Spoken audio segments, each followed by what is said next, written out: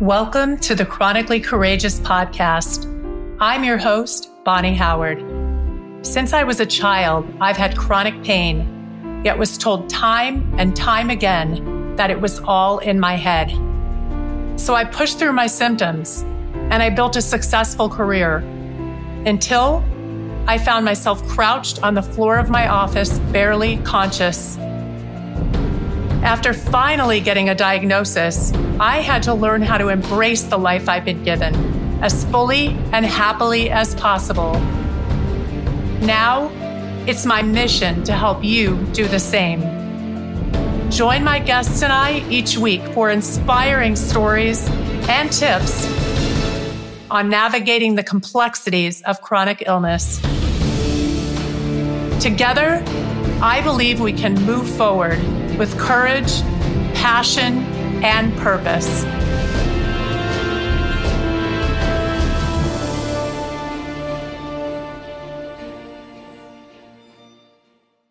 Hello, everyone. Welcome back to the Chronically Courageous. Today's guest is Vera-Lee. She's an ordinary woman who has shown extraordinary strength.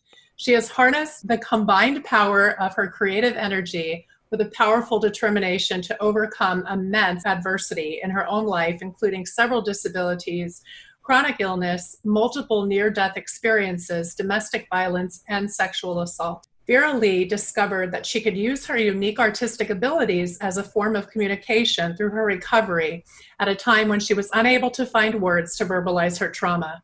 Years later, she again lost her ability to speak after having a life-saving treatment to keep her airway open by paralyzing her vocal cords.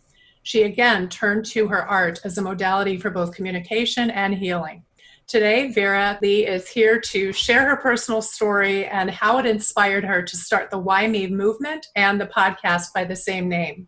I met Vera-Lee through an online personal development seminar, and someone had posed a question to the group asking what their favorite podcasts were.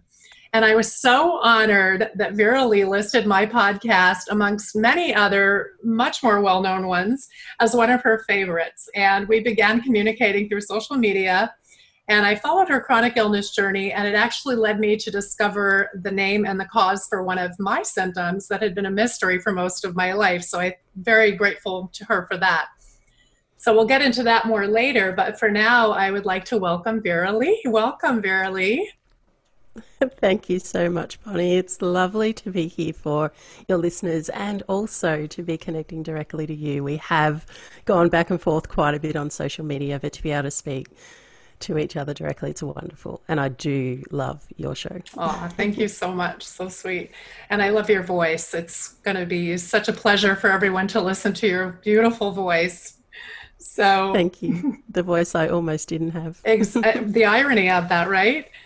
Yeah. So let's start at the beginning. When did you first realize that something was different about you? Yeah, it's a very good question, Bonnie, because for me, I've always been different, and I realized that at a very, very early age. And in this time and space in my life, I have a number of illnesses that I've worked throughout my whole life. I was born with certain disabilities. And the very first one is one that affected my life greatly, and yet not many people know about, which was a bone disease called Osgood-Schlatter's. Now, when I was a kid, I wanted to be a tennis champion who was also an amazing artist. And fast forwarding to now, I am an amazing artist through a very different journey. My bone disease actually was a massive roadblock to me becoming a tennis champion, and I did to a certain level. However, what I discovered was that my breathing issues were actually even more of a roadblock than that bone disease. And throughout my life, I was probably about 10 years old when I really was impacted by not being able to breathe like everybody else, by not being able to last. Going for a run, I could do a 100 meter or a 200 meter sprint.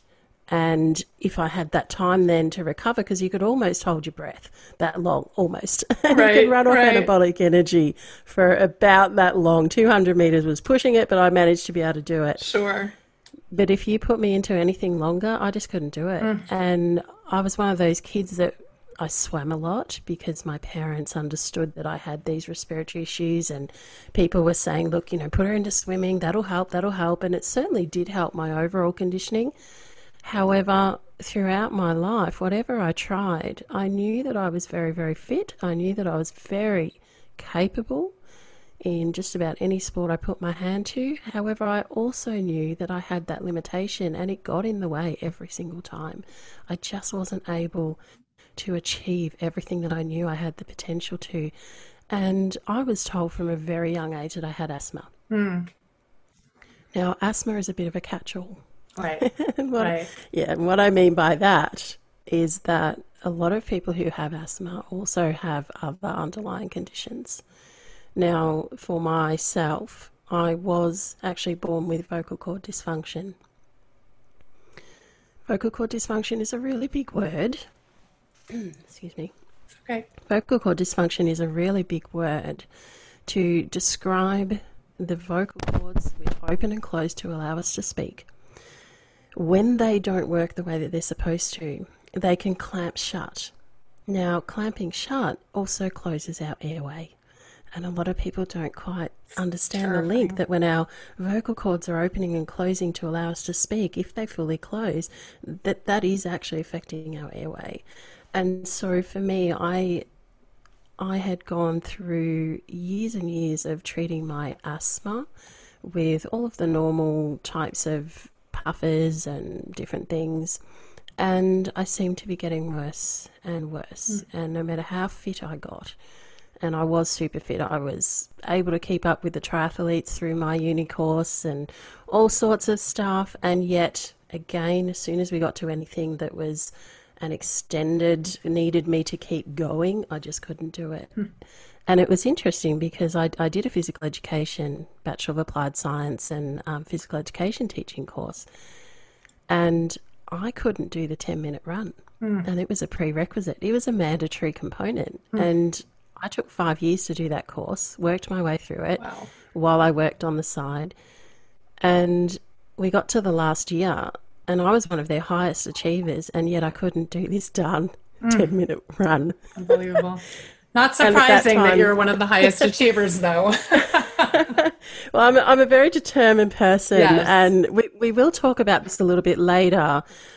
For me, going through adversity and going through challenges and constant challenges like this, every single time I would try and join in with everybody, I had these roadblocks that, my body would just hit a brick wall. Yeah. This was it. You can't keep going, Vera.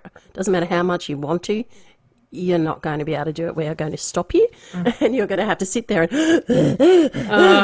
for 5 minutes to eat and get back up. And so I learnt to become very mentally in tune with what I wanted and how to think outside, far, far outside the box as to how to achieve it. And I didn't even have my vocal cord diagnoses or anything at that point in time. And thankfully, they said, look, we're not going to hold you back just because you can't do this 10-minute run. Right. Even though it's mandatory, we're going to tick you off anyway. I was like, thank you. Yes. Thank you. Oof. Boy, that's scary stuff. Yeah. So there was one point where you completely lost your voice. Talk to us about that. What did that feel like? What was going through your mind? And how did you ultimately get that diagnosis? Yeah, it's interesting because there were 2 points in my life where I lost my voice.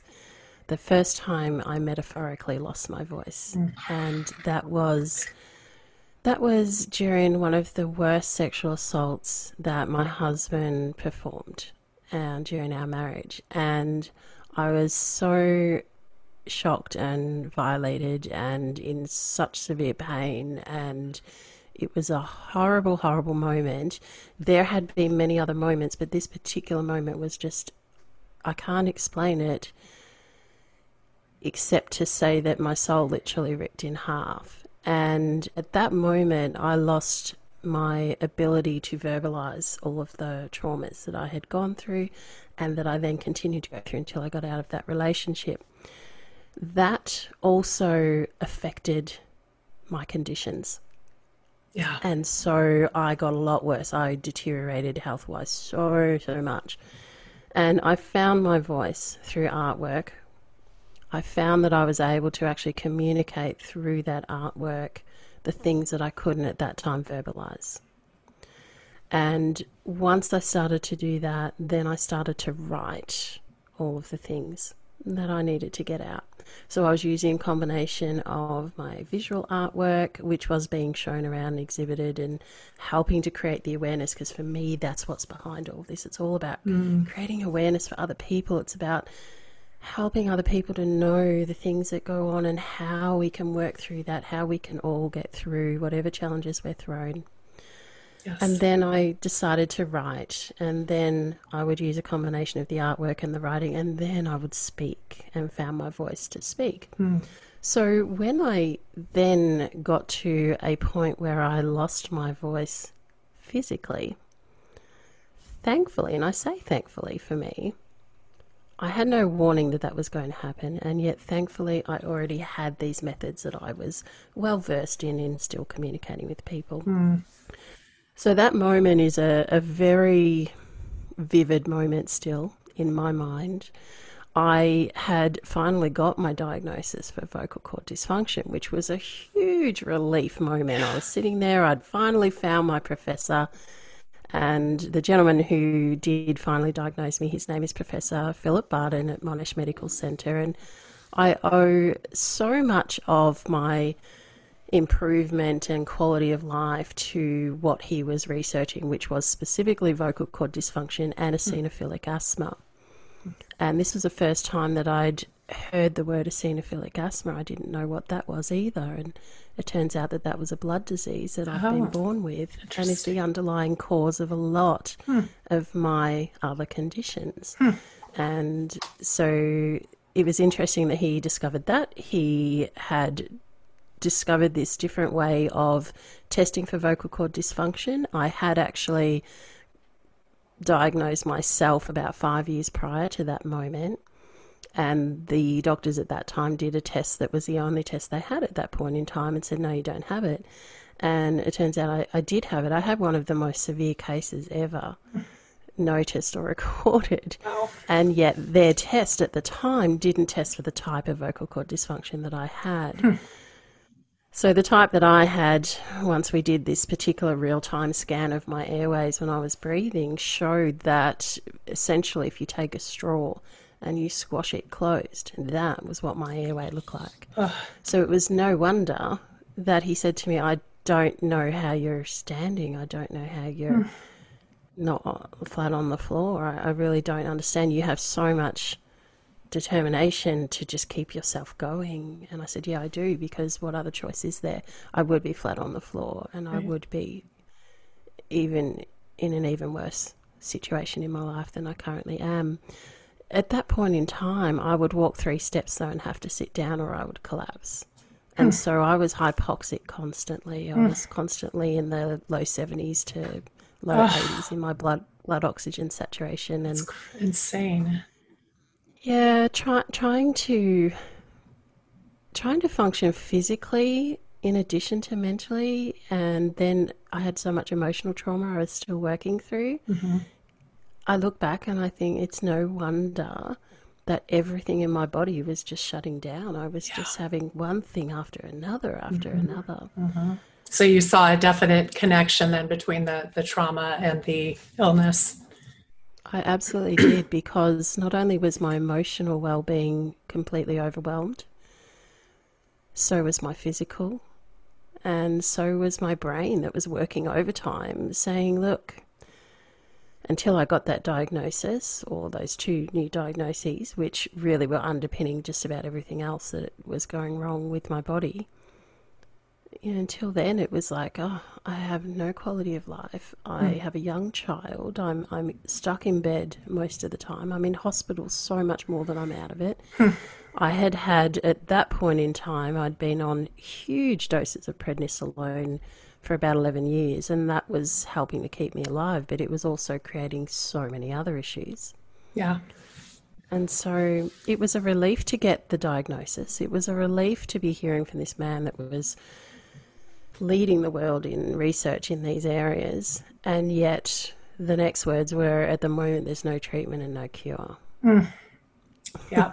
I think, gosh, so much of what you said resonates, that whole odyssey of going to doctor after doctor and then saying, I have no idea what's wrong with you, or misdiagnosing, or, it's all in your head and it's psychological, and having these strange things that are really scary happen to your body and not having answers behind them. And I think now might be a good time for me to tell my audience that the thing that you helped me figure out about myself was that I too have vocal cord dysfunction. And sometimes it's just a minor irritation. I'll be speaking and like my voice doesn't project, or it starts cracking in and out. But other times it's terrifying. I've had, and my family remembers this. I mean, just one situation that stands out. I was in a restaurant and we were eating, and all of a sudden I couldn't breathe. My entire throat closed up. And I was making these horrible sounds, gasping for air, like, ugh. And my family was terrified. Everyone in the restaurant stopped what they were doing. They were looking for a doctor. They didn't know if they should call 911. And I didn't know what to do. I was so terrified. I don't know what possessed me to do this, Vera-Lee. This is actually really there's a funny part to this story. The story in itself is not funny, but I was probably like 12 or 13 years old. And my first instinct was all I wanted to do was get out of my body because I was so scared. So I started climbing onto the chair and then onto the table. And I don't know what I thought that would accomplish, but my parents were like, "What are you doing?" And everybody was, obviously the entire restaurant at that point was staring at this girl that was making strange noises and climbing on the table. But eventually it started to open back up, and, I still had a hard time breathing for a while after, but it was, and that's happened a few times in public too. And when I was driving, it's happened and I had to pull over. So I'm sure you understand, but I owe it to you that I finally figured that piece of my puzzle out. And as it turns out, vocal cord dysfunction is pretty common in one of the conditions I have, Ehlers-Danlos syndrome. So thank you for revealing that part of my little puzzle. I will always be thankful for that. You're welcome. And this is the thing, the more that we talk and people hear our stories, the more people will go down that path of discovering these extra things. And for me, like I said, I was a seeker. And there goes my voice, because my voice will drop in and out and right as well. I understand. I was a seeker, and so I didn't. Basically, there was a moment that day when I said to the people, "I have vocal cord dysfunction. I'm pretty sure of it. I want you to test me." And they tested me, and they didn't think I had it because of the type of test they did. That day, those specialists said to me, and I was about just before my 30th, and they said, "Vera, you have what we call difficult to treat asthma, not responsive to conventional treatment, and you'll likely die before you're 30. Oh my and gosh. So they basically gave me a death sentence, and I'd already been a seeker, but I became a really good seeker after that. I bet you did. They didn't know who they were telling that to. They didn't. No. And I literally said to them, "No, I do not accept that. I will not accept that. I have a young child. I have so much to offer in this world, and my voice matters, and I'm going to make sure that I am here to share it." And I have. It was a hard road, though. Yeah, it's amazing. But one worth fighting for. Absolutely. You're so incredible. I just, I think sometimes we're given these gifts, I'm saying in air quotes, because we are put here to make a difference and to raise awareness and to help others that are going through these similar struggles and to give other people that hope. So I think you and I are like sisters. I mean, we're just, we're kind of on that same exact path, and, and now you're a podcaster too, and doing, a similar type of podcast, which we'll talk about later, but it's really, really amazing and inspiring to see how you're moving through this world and what you're doing. Yeah, it is. And I often say to people, I mean, my movement is based on a few things. It's based on understanding that adversity creates so much growth Yes. that you can then use to not only your advantage, but to the advantage of other people. Mm-hmm. I also go off 3 words with the ICE acronym, which is inspire, connect, and empower. And what I learnt through the domestic violence and sexual assault recovery process that I went through is that there are so many ways you can do that. You can use your voice literally by speaking. You can use your voice through writing. You can use your voice through visual art. And they're the 3 mediums that I used at different times because I didn't have all of those at each time. I also find it interesting that for me, a lot of my life has been about using my voice. I mean, I was a teacher before I was trained as a teacher. I was a tennis coach, which was following on from my father, who was following on from his father. We're born natural teachers and educators. And so for me to get into physical education teaching, I'd already been teaching and helping people for a long time. And one of the interesting things I used to love and not quite understand as a teenager was that I was coaching all of these kids and people up into elderly people. The age didn't matter. But so often I had these kids that I was coaching and the parents would ask me all these things about life. And I'd be like, why are you asking me? I'm just this little teenager coaching your kids. And they recognise so much of that natural teaching and just natural life experience. And I think that determination, because as I said, right from a youngster, I knew I was different. I could never seem to do everything that everyone else took for granted. You know, I couldn't breathe the same. Yep. I couldn't keep running the same. I couldn't play the sports and keep going like everybody else. And so to me, it was almost like, look, I can excel at everything I want to, but only for a short time. Right. What's that all about? Right. It's like, why is it so easy for everyone else? And why is it so difficult for me? And I so relate to that. I dreaded physical education class because all those exercises, and it's funny because as I got older, I got very much into working out and going to the gym. And I think I was trying to compensate for what I couldn't do when I was a child. Now that I'm just kind of making that association right now in this moment. But when I was younger, I hated when we had to run the mile. I was so out of breath. I would almost feel like there was blood in my mouth. Like I couldn't, I would just get like this weird metallic, like taste in my mouth and not being able to breathe. And it was torture. And, you know, and the PE teacher would be like, come on, you can do this. And I'm like, no, I can't. I may want to, but I can't. So yeah, I completely understand that and not knowing why, but, yeah, it is. It's difficult not knowing. That's I think the hardest part. And you just reminded me of something then. When I was in year 11 and 12, I was probably at my peak fitness state, and so I was able to push through a lot more than I had at that point in time. And I was doing this triathlon run, and I had a friend who said, oh, hey, I saw you when you were running up the hill, whatever, doing your triathlon. I was like, oh, how did I look? Because I knew I felt like terrible. And he goes, you look like you were dying. I said, well, I felt like I was. But that was how hard it was. You know? Yeah. I understand that. So through all of this, I mean, you've been through it, and, you know, and another thing we have in common, and I've never actually said this on my podcast, and I'm, you know, in my mind debating whether I should, but it's like, you know what, I just kind of want to put it out there because I can help more people that way. I too was a survivor of domestic violence and sexual violence. So, so I understand that journey as well. But being that you've gone through all that you've gone through and all this adversity, you are so incredibly optimistic. You're just this beautiful light in the world. What's behind that? What drives you to, you know, to get up and keep going through all of this? Yeah, it's a really good question. And that is something that I put down to the why me question. And this is why my movement is called Why Me Movement. This is why my podcast is called the Why Me Podcast. I believe that with any adversity that we suffer, it's at the time going to feel awful. It's going to feel really difficult. And we need to dig really deep down to try and get through it. Most of us find ourselves asking that question at some point where we're feeling overwhelmed, when we're like, I don't know how to do this. Why me? Why is this happening to me?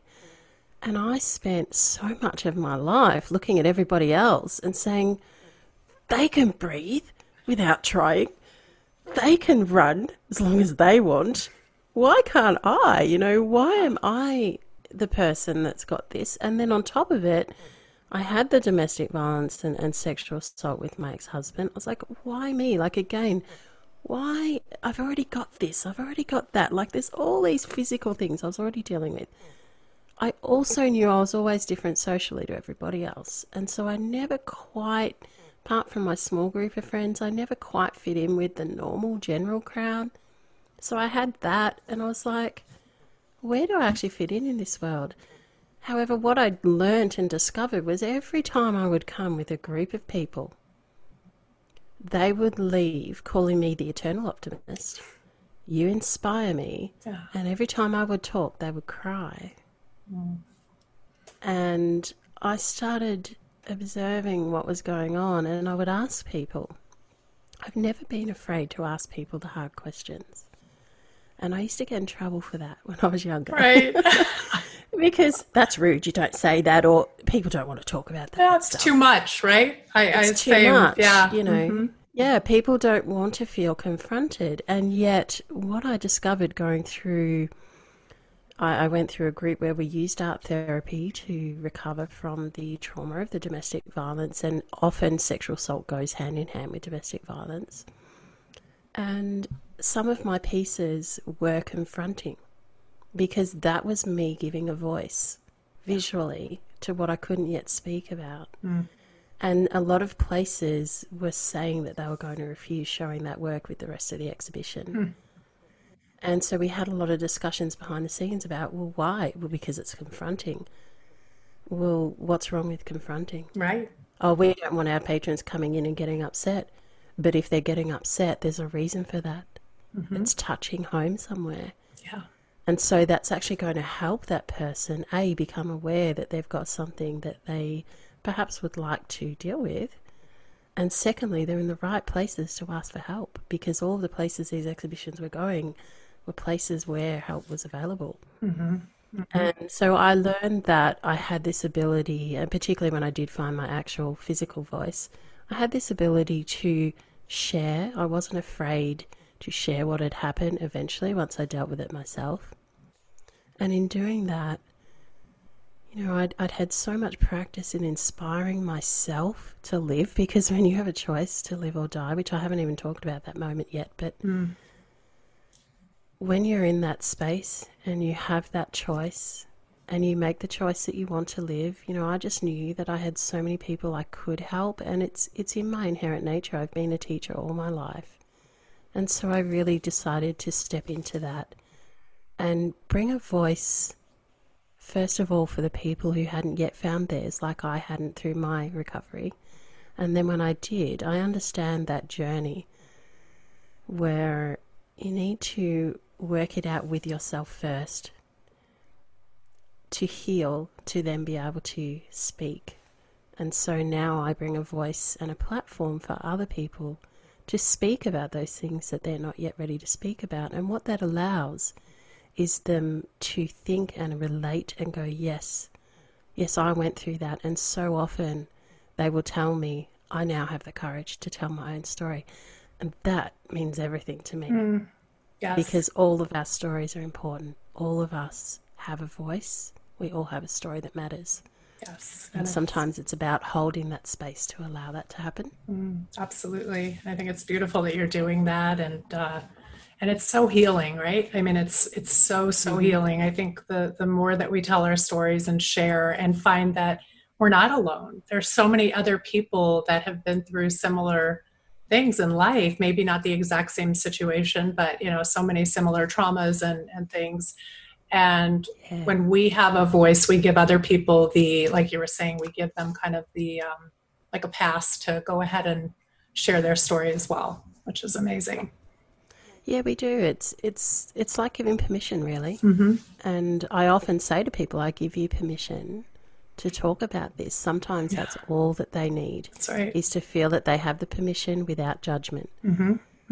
And the without judgment part's really important. Yeah, yes, absolutely. Absolutely. Because like you said, so many times people think it's too much. You know, Yeah. these questions you're asking are a little bit too deep, and this conversation you're having is more than you should be sharing. And I've always been like that too. I've always been a wide open book. So I get that. And yeah, and it's great to connect with people like you who are of that same mindset, because I too was that different child. I mean, I feel like I keep saying me too, but yeah, there's a lot of parallels there. And I have to believe that, you know, a lot of people in this chronic illness community, we do have certain traumas in our early lives that then lead to a buildup of illness that manifests in our bodies. So yeah. Yeah. Oh, it so does. That, you know, I learned through that phys ed degree about psychosomatic symptoms. And in sport, it is very apparent. And as an elite sports person, and I did still become an elite tennis champion, it just wasn't the elite level that I could have reached because of my physical disabilities. And so knowing, you know, I'd push through. And yet I'd learned a lot about the psychology of sport. I'd learned a lot about how your mindset will affect your physical ability. I'd learnt that on that pressure point where you have the opportunity to save match point and still be in the game, that you had to learn what to focus on at the time to then still have your body be able to fulfill the skills needed to save that match point and then have another opportunity to win the championship, you know. So there's an awful lot of psychology involved in sport. And what I also learnt, and particularly through the years as I progressed through all of my trauma, as I then got even more trauma with my vocal cord dysfunction and asthma, because at one point that put me in a coma and they didn't believe that I could survive it. I did survive it.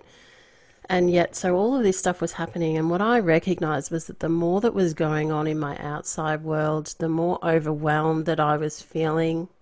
Didn't matter how determined I was, these things were manifesting in all of these extra conditions. And they were exacerbating the current conditions I did have. And there was always this thing that I would rock up to emergency. I literally couldn't breathe. I just, because with the vocal cord dysfunction, you can't breathe in. It's when it's on the in-breath that the airway closes up. With asthma, it's on the out, so your lungs are struggling to push the air out. And so I was suffocating both ways. And it's bad enough suffocating one way, I can tell you. And when you've got both ways, you just can't get air in or out. So breathing wasn't even a one-piece thing for me. It was every breath in and then every breath out. And so all of the years of everything going wrong got me to a point where that was my life. It was every breath in and every breath out. So my quality of life wasn't even about anything but surviving and trying to be a mother to my child, because I was a single mother from him being 5 months old or something as early as that. And so I really was very, very in tune with my emotional state and how much that affected and exacerbated these episodes, as I used to call them, episodes or attacks. And often rocking up to emergency, oh, she's just got asthma, it's just asthma. And I couldn't talk so often at the time, but afterwards I'd be like, no, you all need to change. It's asthma, not it's just asthma. Don't downplay this. Do you know how many people die of asthma every day still across the world?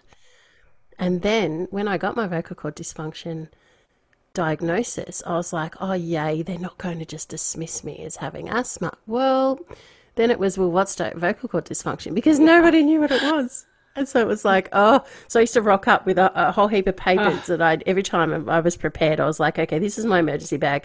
Next time I'm going to the ER, which happens so often, here you go. And I just hand them the papers, read it, you know, deal with me and read it and just help me get through it. And so it's not easy. When you have something rare like that, and I get that. I mean, every time I go to any doctor's appointment, surgery, whatever, ER, I will tell every doctor, every nurse, every anesthesiologist, I'll tell anyone who will listen what I have, because so many times, you know, it's gotten better over the past couple of years, but there's many times none of them know, they don't have a clue about what is dysautonomia, what is Ehlers-Danlos syndrome, these various things that I have. Yeah. So, Yeah, and it's not their fault that they don't know because, they've got so much they're trying to deal with. And as we know, as human beings, there are so many different mhm. things that can and will go wrong. And so it's really about focusing on what's important to you. And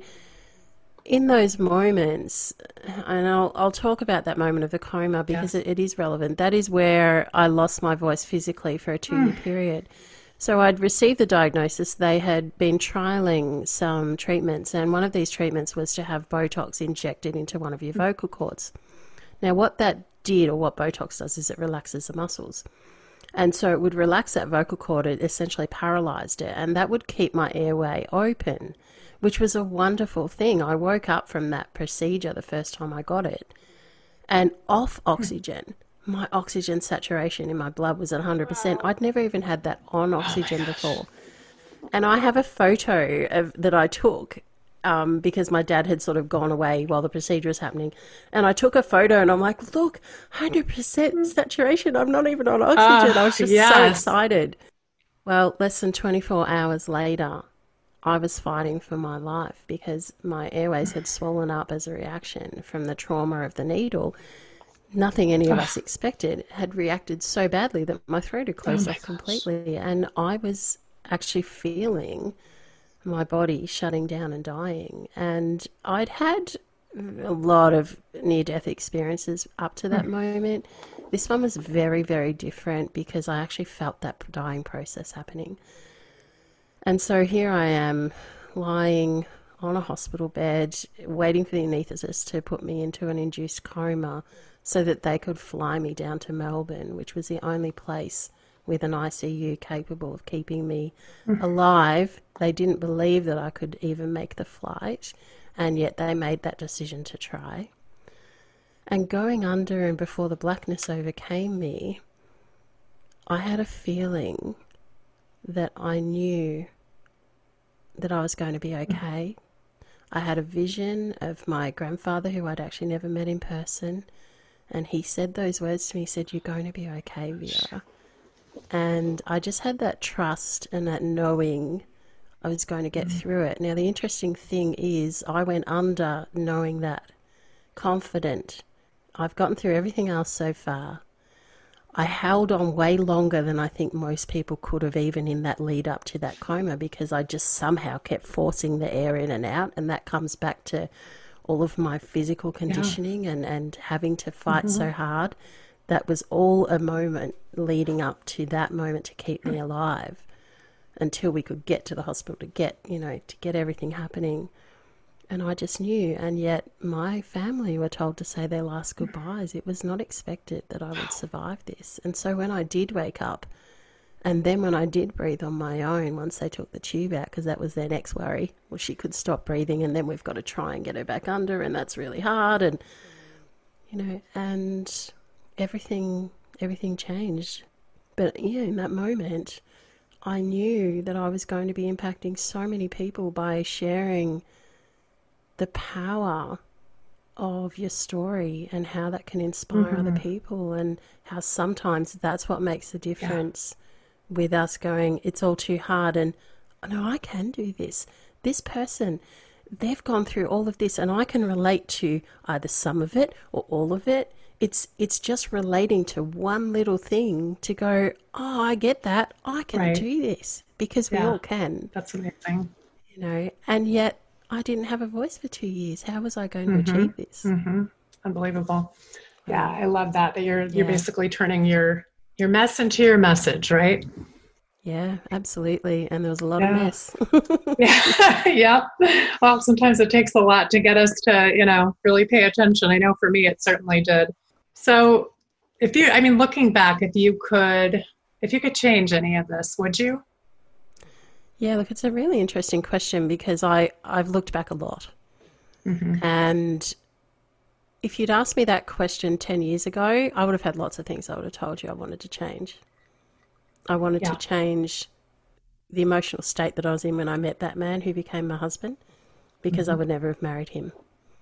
And yet I've always maintained that I would go through all of that horrible stuff to get the child that I have. Oh, My child is amazing. so resonate with that. Yeah. Yeah. That's what I always say. I say that I would never change any of it because I have my one and only, my boy, my light, my love, my heart. So yeah. Yeah. It's that bond between mother and child, and particularly when you've been through a lot of trauma. And unfortunately, for those moments when he was here, there was a lot of trauma that he was a part of, not directly, but it was all that indirect stuff that was going on that babies actually do pick up on that. It's very obvious in their behaviour. 100%. Yeah, so there was a lot going on there. So that bond is amazing. And I think the only thing that I would actually change would be, it took me a while to speak up. Yeah. So as a child, I was very shy. I'm talking a very young child. And I really didn't find my voice fully until halfway through high school. Now, I'd found it in the tennis arena because that was my thing. I'd found it in the coaching because that was my thing. I'd found it in our retail business, which was all about tennis, because that was my thing. So in my areas of expertise, I was fine. If anyone asked me anything academic, I was fine. I found my voice. Yeah. What it took me so long was to find who I was and what importance I had to share with others in outside those arenas. Right.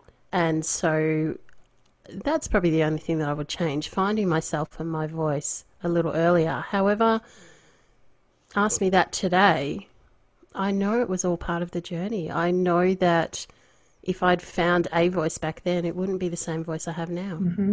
Mm-hmm.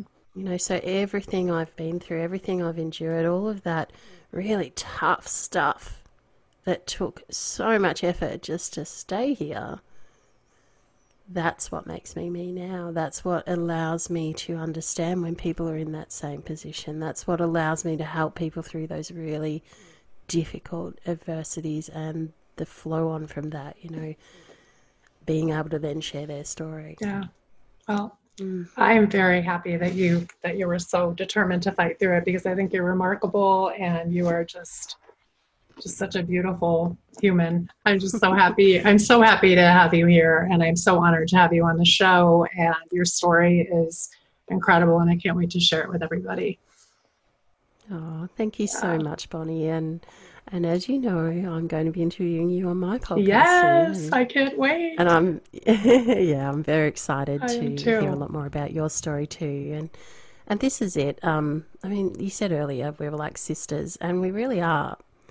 And when you start sharing your stories and you start finding these things that you can relate to, people from all across the world, and this is what I've discovered through my podcast, I'm connecting to people from so many different places in the world, and it's like we're old friends. It's just we have so much in common, and the human spirit is so wonderful in all of its mess and all of its coming through that. Yeah. You know, it's that connecting that's so important, and like you said earlier, we're not alone. No. Sometimes it's just about finding our people. Right. And I think when we go through these difficult things, we really find out what is important, and it's that connection, and it's that meaning in life, that deeper meaning, that deeper sense of purpose. It's not about what car you drive or what house you live in or what job you have, you know, and there was a time when I thought that was the case. I mean, I had a higher education, and all these certifications in the financial investment world, and, you know, working in this big fancy office, and you know, I look at it now and I laugh, and I just think it's all so unimportant compared to this right here, what we're doing right now. This connection that's what life is about, and that's what makes life so incredible and beautiful. And it's so amazing that you and I get to do this now. We get to have these incredible conversations with incredible people and make these great connections and help other people to feel inspired and to feel like they're not alone. And it's such a gift, such a gift. Yeah, that is so true. And like you said, those things are not important. However, we need to experience them to understand that they're not important. Yes. So that's the thing that, looking back, if you hadn't had that experience, you might not have learnt that. Absolutely. Absolutely. Yeah. It's all learning, it's all growth, and it all brings us to where we are today. Yeah, that's it. Before we get into, how we can find you and what you're up to, I just want to ask you one question, because this is the Chronically Courageous. So what does courage mean to you, Vera-Lee? Yeah, courage for me is feeling the fear and stepping into it anyway. Yeah. Yep. And you've certainly done that. Yeah, and that sounds very simple. It's not always that simple. Right. Right. So, but if you know where you want to go, if you know what you're trying to achieve, and these days for me, that is connection, inspiration, empowerment. I mean, that really does cover it all. Yeah. Yeah. Then it's not easier to take those steps, but when you've got that purpose and reason why, well, that allows you to step into that fear. That's right. And do it anyway. Yeah, gives you a little extra courage for sure when you have a bigger purpose that's bigger than yourself. Yeah, I think we've both found ours, so it's wonderful. Yeah, it's great to be on this journey with you for sure. Definitely, buddy. So, Vera-Lee, can you tell people a little bit about your podcast and your movement and where they can find both? Yes, for sure. So the Why Me movement is all about helping people find their advantage through their adversity. The Why Me podcast is where I interview people from all across the world about their defining moments, about their Why Me moments, and then we talk about how they got there and how they've gotten through those moments. And just bringing stories that people can, again, relate to, understand that they're not alone, and to find their own purpose so that they can step into that courage, so that they can go, you know what, I went through that too, and now I feel like I'm inspired to say, I can do this, I can take those little steps and get through. I can go and speak to someone about this thing that I've gone through because I've just heard someone talking about it. And so now that helps me to feel that courage to say, yeah, I can now hear what they've achieved after they've gone through that process. So I'm going to step into that process myself and help myself along in my own healing and journey and experience that we call life. Yeah. So people can contact me through whymemovement.com and also on social media at Vera-Lee Original. Wonderful. And I will put that, of course, in the show notes so that people can find it more easily. And yes, of course. So again, I just want to thank you. This has been a great conversation. I knew it would be. I was looking forward to it. And me too. Thank you so much for sharing more of your story. And we will definitely continue this journey and have more conversations in the future, I hope. We will. Wonderful. Wonderful. Mwah. You're awesome. Thank you so much, Bunny. Of course. Thank you. It means the world to me that you took your time and energy to listen to this entire episode of The Chronically Courageous. If you know others that would benefit from listening, please share it with them. And if you haven't yet, please subscribe, rate, and review the show on your podcast player of choice. I welcome your feedback and questions, so please email me at bonnie@thechronicallycourageous.com. That's BONNI@thechronicallycourageous.com. As always, I'm sending you so much love, happiness, and healing.